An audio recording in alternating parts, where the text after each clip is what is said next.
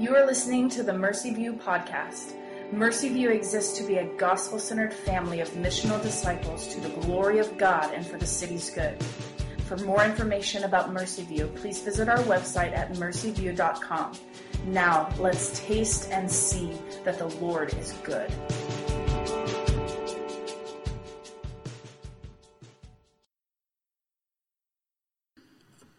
We're going to be in Malachi 2. We're going to start in verse 17, and we're going to read through chapter 3, verse 5. You have wearied the Lord with your words, but you say, how have we wearied him? By saying, everyone who does evil is good in the sight of the Lord, and he delights in them. Or by asking, where is the God of justice? Behold, I send my messenger, and he will prepare the way before me. And the Lord whom you seek will suddenly come to his temple, and the messenger of the covenant in whom you delight, behold, he is coming, says the Lord of hosts. But who can endure the day of his coming, and who can stand when he appears? For he is like a refiner's fire, and like fuller's soap. He will sit as a refiner and a purifier of silver. He will purify the sons of Levi and refine them like gold and silver, and they will bring offerings in righteousness to the Lord. Then the offering of Judah and Jerusalem will be pleasing to the Lord, as in the days of old, as in former years. Then I will draw near to you for judgment. I will be a swift witness against the sorcerers, against the adulterers, against those who swear falsely, against those who oppress the hired worker and his wages, the widow and the fatherless, against those who thrust aside the sojourner and do not fear me, says the Lord of hosts. This is the word of the Lord. Well, good evening. Welcome to Mercy View. My name is John. I'm one of the pastors here. It's so good to see you all this evening. We are in the 5th week of our series in Malachi that we've called The God of Promises. And I don't know about you guys, but I'm really enjoying the series. I had an opportunity years ago to teach through the minor prophets in a Sunday school class. And I really just kind of came to love the minor prophets during that time. They're short, right? That's why they're called minor. But they're also really punchy, right? They pack a wallop in a way, and they all do in their own way. And maybe that says something about my attention span. Just that I like that they're short. I like that they grab my attention. But I hope that you're seeing that as we step through Malachi. I gave my life to Christ when I was 16 years old. I was between my sophomore and junior year of high school. I'd spent the better part of my sophomore year in the hospital. I was battling leukemia.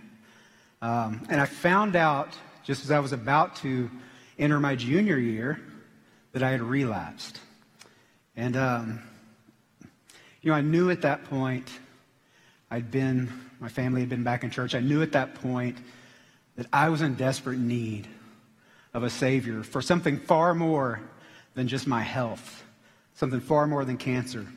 And I was having the conversation with my pastor. He said 2 things that I'll always remember, that have stuck with me. He said, John, first of all, being a believer, accepting Christ, it doesn't mean that the cancer is going to go away. Right? It doesn't mean you'll be cured.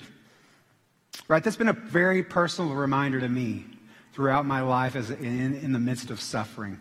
Like this doesn't mean things will be easy in life, right? But the second thing is this.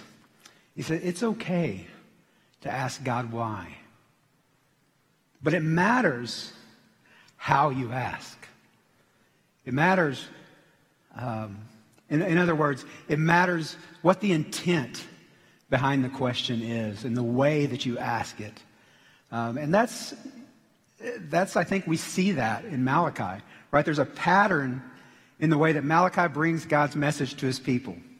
Right? We see a statement and then a response in the form of a question from the people. He says, he begins this in chapter 1. He says, God begins with, I've loved you Yet the people ask, how have you loved us? God says, you despise me. And they ask, how are we despising you? In tonight's text, we're going to see another charge and yet another question. And hopefully as we've worked our way through Malachi this far, you're able to see yourself a little bit in the story. Ways that maybe you haven't loved him well. Ways in which your faith at times looks a lot like the people that Malachi is speaking to, the people of his generation. But hopefully, and even more importantly, you're reminded that God is faithful despite our faithlessness. Always, forever faithful. Right? We just sang that, great is your faithfulness. And I hope you see that again tonight as we walk through this portion of Malachi. Tonight, I want us to see three things, really. There's a problem, and then there's a couple of promises. All right, the problem of evil and injustice, but then the promise of the Lord's presence, and then the promise of purification. All right, the promise of the Lord's presence, the promise of purification, but first the problem of evil. All right, so let's pray real quick. Father God, thank you so much for the opportunity to worship you tonight. Lord, I pray, Lord, that as we sang earlier, Lord, that you would allow us in this time to turn our eyes upon you.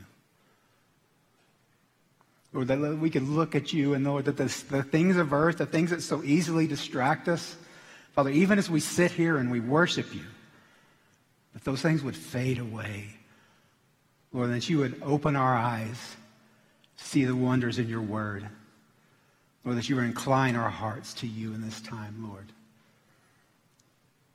Just may your word be fresh and new. May your spirit work in us tonight. Just pray that in Jesus' name. Amen. Well, the first thing I want us to see is the problem of evil and injustice. And we'll start there in Malachi 2:17 again. Thanks, Lauren, for reading that for us before. It says, you have wearied the Lord with your words. But you say, how have we wearied him? By saying everyone who does evil is good in the sight of the Lord, and he delights in them. Or by asking, where is the God of justice? And so remember, we talked about how you ask the question matters. Here's just a little example, right? How have we wearied him? There's a difference in asking. Like, you could really wonder and want to find out the answer, like, Lord, how have we wearied you? Right? That's a question we would want to know, right? If we're trying to repent and believe and trust. But that's not their attitude, right? How have we wearied him? You know, one of the hardest things that we're going to wrestle with in the Christian life is the problem of evil in the world. And when we think of evil, we tend to think of moral evil, right? Things like murder, abuse, terrorism, racism, all sorts of wickedness and injustice. If you're paying attention at all over the last few years, it seems like we've seen it all, right, in a very short amount of time. Both the events that have taken place, but also in the attitudes and the actions of people on all sides of the issues, right? They're venomous attitudes on both sides, right? Even in those that claim to know Christ. But aside from moral evils in the world, we also encounter natural evils. Things like tornadoes, right? We're in Oklahoma.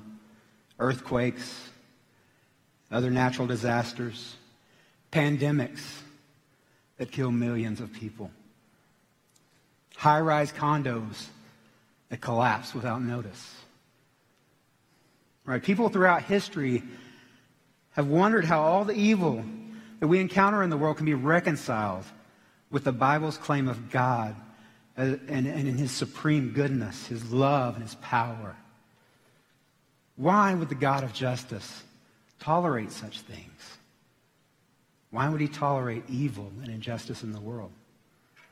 And maybe this evening you feel that in an even more personal way. Maybe it isn't so much like the big evil out there. You feel it sting personally, intimately. Why, God, is this happening to me? When will this pain go away? Why is nothing going my way while that person seems to have it all? And these are the things that might make us ask, like the people in Malachi, where's the God of justice?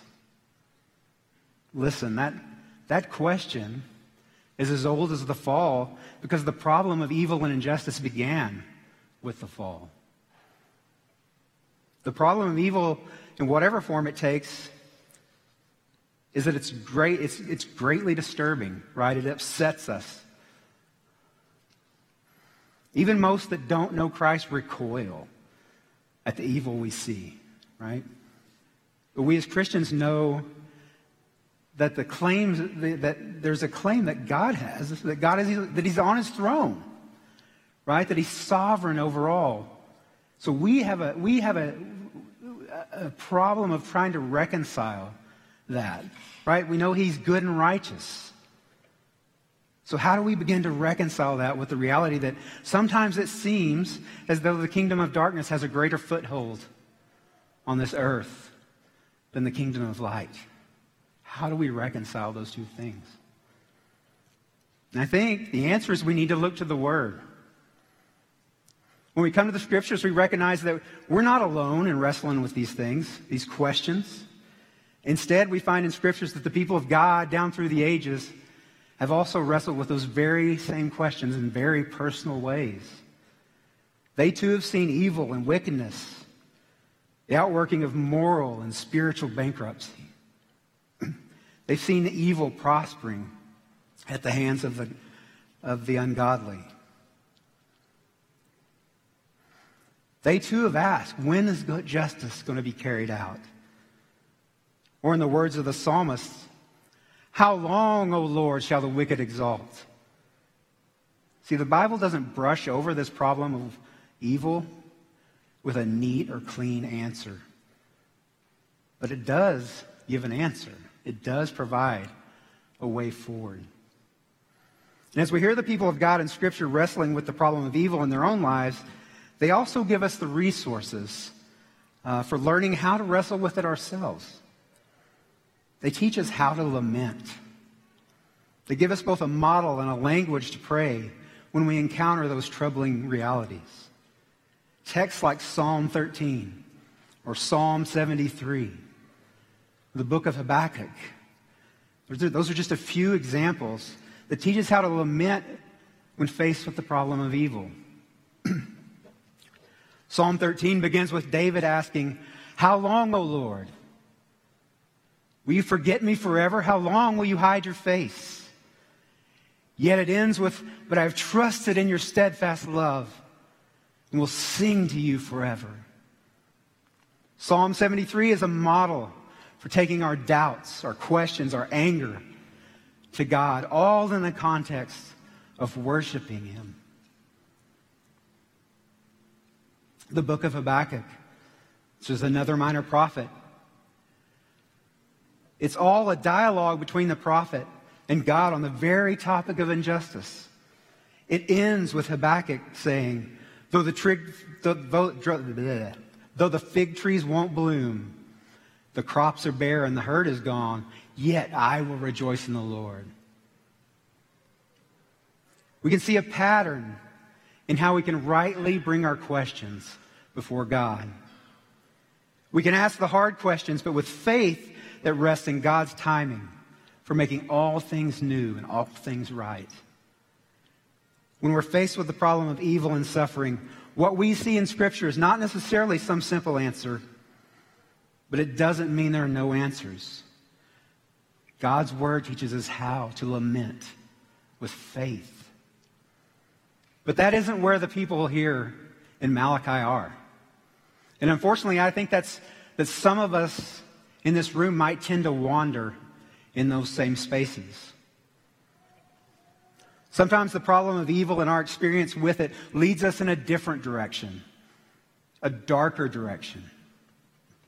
Instead of learning how to lament that problem with faith, trusting that God has and will do something about it, some of us may conclude that instead that something is fundamentally lacking with God and then He can't be trusted. We can begin to believe that because of all the evil and injustice in the world. God simply can't be who the Scriptures claim He is. God can't be both good and powerful. He's got to be either one or the other, or maybe He doesn't exist at all, right? So maybe He is all good. But then He can't be all powerful, otherwise evil and injustice wouldn't exist. He may be all good, but it's beyond His power to do anything about the evil and injustice we encounter, those things that we see in the world. On the other hand, maybe we lean another way. Maybe God is all powerful, but if that's the case, then He must not be all good. Because if He's all powerful and He can deal with evil and suffering wherever He wants to, whenever He wants to, but then He lets it go unchecked, it demonstrates He's not good and loving. Either way, the two claims that God is all good and all powerful surely can't be mutually exclusive, or they must be mutually exclusive. In the end, God is less than what the Bible claims Him to be, and He can't be trusted. That's where the people of Malachi are. They see things like corruption and injustice in the land, and it seems that they see the wicked getting ahead. They're getting ahead in life at the expense of the godly. And they see many of the things that we see today in our own lives, and that people in the past before them, all throughout Scripture, had seen.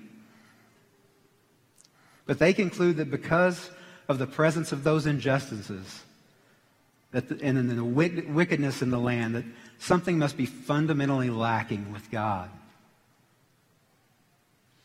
And because of that, Malachi says, "You've wearied the Lord."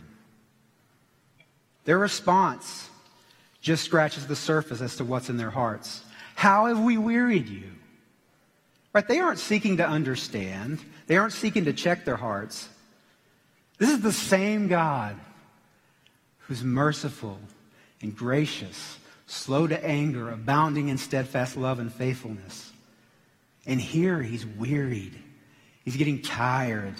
He's worn out. He's getting annoyed. Why? Because they're questioning His very character. They're saying that He's not who He says He is at all. They concluded that God must be unjust, and He's really not that good. They make the statement that, in effect, God delights in injustice and evil, and there's no way He can be good.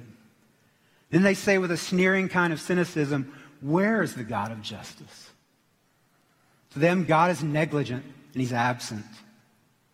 As a result of those thoughts, they're not going to bother with Him any longer. There's no point, they think, in serving or worshiping Him. So they gloss over His commands for worship and His commands for marriage, as we've seen them already do in Malachi. And they're going to embrace some of the wickedness in the land themselves because they don't see any point anymore in obeying the commands of God. So that raises the question tonight. Where's the problem of evil leading you? That same very real problem, the heartbreaking problem of evil and injustice that leads the psalmist in Habakkuk one way, right, the right way, leads Malachi's audience in a completely different direction. Where is it leading you? If you pay any attention to the evangelical world, you've no doubt seen what seems to be this wave of deconversions. So often when you hear these stories, people are walking away from the faith because they've reached a point where they can no longer reconcile how a good and loving God could either allow evil to happen or call something that they see as good evil. They just can't reconcile that any longer, and so their answer is to walk away. He can't be a good God, the good God he says he is. They decided they can no longer live in that tension between our sin-tainted perspective and the reality that there is a good and loving God who holds all things together. What holds us in that tension is faith. Faith that he's exactly who he says he is. So how is your faith? Are you like the people here in Malachi, discontent, believing that God must be somehow less than what the Scriptures claim he is, and therefore can't be trusted? Do those thoughts ever creep in? Friends, it's a dangerous place to be. We have to fight those thoughts with all we have. But thankfully, Malachi doesn't just leave us hanging there. He gives us a way forward. He gives us a promise. And that's the first thing I want us to see is the promise of God's presence.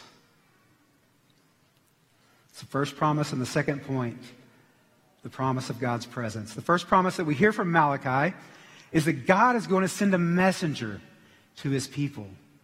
Look at verse 3:1. It says, "Behold, I send my messenger, and he will prepare the way before me. And the Lord whom you seek will suddenly come to his temple, and the messenger of the covenant in whom you delight, behold, he is coming, says the Lord of hosts." So we've already come across the word messenger in Malachi. Right, back in 2:7, Malachi is rebuking the corrupt priests of the day. He described this ideal priesthood as the Lord intended. And he referred to them as messengers of the Lord. They were the messengers who were called to minister in and around the temple by offering instruction to the people of God, right? Ministering and declaring God's word as God's ambassadors. They were, in a sense, messengers of the covenant. Also, Malachi's name itself means messenger. Right? Malachi is a messenger of the Lord. But here in 3:1, God is looking beyond both of those meanings, beyond both of those messengers. He looks beyond the Levitical priests. He looks beyond Malachi. And he looks into the future and he envisions another messenger. In fact, he envisions not one messenger, but two. The beautiful thing is that the way the canon is instruction, the way the Bible has been sovereignly put together, all we have to do is turn a few pages forward and we begin to see exactly what Malachi is telling the people here. Plus, we have the benefit of being on this side of the prophecy fulfilled. Right? The people of Israel would have to wait another 450 years. But we can see exactly how God was faithful to his word. Look again at the text. First, there's this messenger who will prepare the way before the Lord. Early in the Gospels, we read about this guy called John the Baptist, the one who came, as Isaiah 40 also prophesied, to prepare the way of the Lord and make his path straight. Malachi here is foretelling the coming of John the Baptist. So he's the first messenger. But there's a second one. There's a second messenger. "And the Lord whom you seek will come suddenly to his temple, and the messenger of the covenant in whom you delight, behold, he is coming." This messenger of the covenant is the Lord who suddenly comes to his temple. Malachi shows here that the preparatory work of the one messenger comes to announce that the King of Kings is on the way. But then he proclaims that the messenger of the covenant, the Lord, is on his way too, and he's coming to his temple. God is coming. So God is on his way. But unlike the messengers that God sent to his people in the past, the messengers like the Levitical priests and the prophets like Malachi, those messengers were sent to speak the name of God, or in the name of God, to the problems of evil and injustice in the world. Right? They were speaking in the name of God. But this messenger of the covenant is better, because he's not just going to speak to the problem of evil and injustice. He's going to do something about it.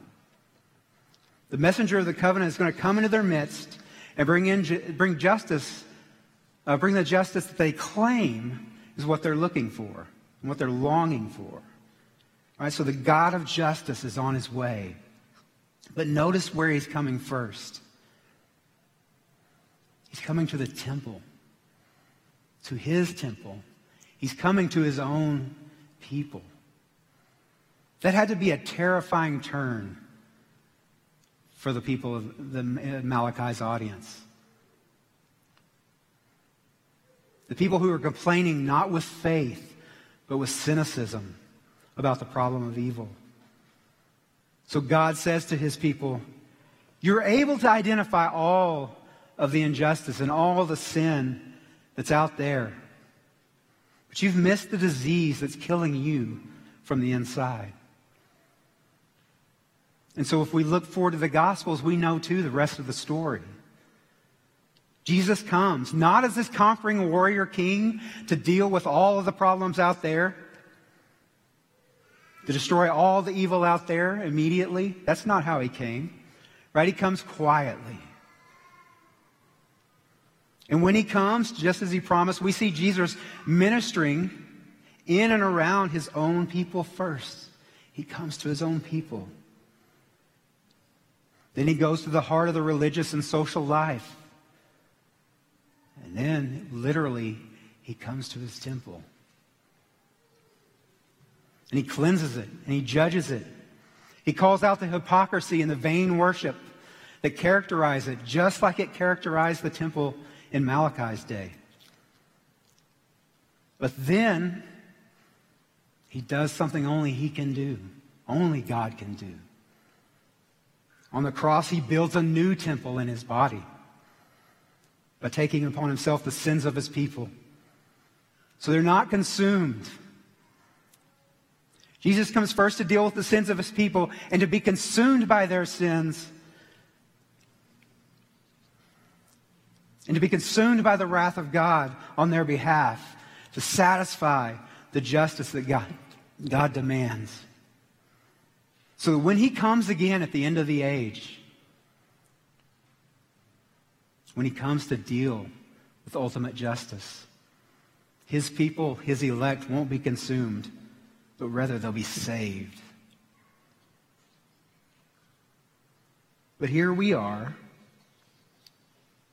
and we're in this odd space where the plan isn't quite complete yet. Like the people of Malachi's day, there's a sense in which we wait. We're in the already, but not yet. In one sense, justice is done. The victory is already won. Our sins are forgiven. They're paid for. If we're in Christ, then we're declared right. But we still see and feel the effects of sin. We feel the effects of evil and injustice in us and around us. So the battle isn't over yet. And that leads us to our second promise. It's a promise of purification, not punishment. Malachi 3:2 says, "But who can endure the day of his coming? And who can stand when he appears? For he's like a refiner's fire and a fuller's soap. He will sit as a refiner and a purifier of silver. And he will purify the sons of Levi and refine them like gold and silver. And they will bring offerings in righteousness to the Lord. Then the offering of Judah and Jerusalem will be pleasing to the Lord, as in the days of old and as in former years." So the last thing I want us to see is that there's a purpose in all this. Right? There's a purpose in all the things that we have to endure. He's purifying us. He's making us more and more like Christ. Right? The refiner's fire that Malachi speaks of here, the refiner's fire doesn't consume. The refiner's fire it's not like a furnace that just turns everything to ash. It's not like a wildfire that just mows down everything in its path. The refiner's fire, the refiner uses fire to remove impurities, right, from precious metals like gold and silver. And the reference to the fuller's soap, the fuller was a launderer, right? They're washing clothes, and the launderer uses that soap to remove stains from fabric until it's clean again, right? So it's washing things white again, making them pure. But the refiner's fire, it's still a fire. What does that mean for us? It means that God is using the difficulties of this world as a means of making us more and more like Jesus. John Piper, in a sermon on this passage, said the refining fire has two forms: the fire of affliction or suffering, and the fire of intentional self-denial. Right, we can see the fire of affliction in passages like James 1, verses 2 through 4. It says, "Count it all joy, brothers, when you meet trials of various kinds. For you know that the testing of your faith produces steadfastness, and let steadfastness have its full effect, so that you may be perfect and complete, lacking in nothing." And the fire of self-denial we can see in Matthew 5, 29 and 30, when he says, "If your right eye causes you to sin, pluck it out. If your left hand causes you to sin, cut it off and throw it away." So there's a seriousness with which we're to treat sin. And there's a reality that we'll suffer, but he tells us how to deal with those things. And right, suffering and self-denial, they're not pleasant. But the promise here is that for those who place their faith in him, God is using those things not as judgment, but to purify us. He's using them to sanctify us, to make us more like Jesus. Our passage this evening closes with verse 5. He says this, "Then," and this is after he talks about refining and purifying a people. He says, then I'll draw near to you for judgment. I will be a swift witness against the sorcerers, against the adulterers, against those who swear falsely, against those who oppress the hired worker in his wages, the widow, the fatherless, against those who thrust aside the sojourner and those who don't fear me, says the Lord of hosts." I read one commentator that said that collection, that list, is meant to kind of be this all-inclusive list that no one escapes. There's no sin that will go unpunished. But really for us, if you're a believer here tonight, you've placed your faith in Christ, this is our final hope. In the face of all of the evil and all of the injustice around us, we have hope that there's going to be judgment. There's going to come a day when all of those who do evil, apart from the Lord, are going to receive what they deserve. So that's not a burden that we have to carry. It's not a burden that we were ever meant to carry. We don't need to be crushed by the weight of the evil we see in the world around us.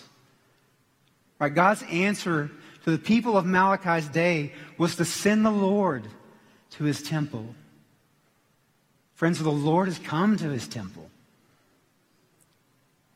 He bore the greatest of sins and evil and injustice so we might have life. And in doing so, he made you his temple. His body is his temple. We are his temple. So in the face of evil, in the face of everything around us that just seems to fall apart, the things that burden us, the things that weigh us down, the things we can't wrap our minds around, know that God is near. He's in his temple. Rest in that. Repent. Believe. Turn to him. And know that one day he's coming again. And we won't be in this tension anymore, right? We'll be with him forever. There'll be no more pain. Be no more evil, no more injustice. Friends, that's where we rest. That's what we have to look forward to. The Lord is near. The Lord is with us. That's our promise. Let's pray.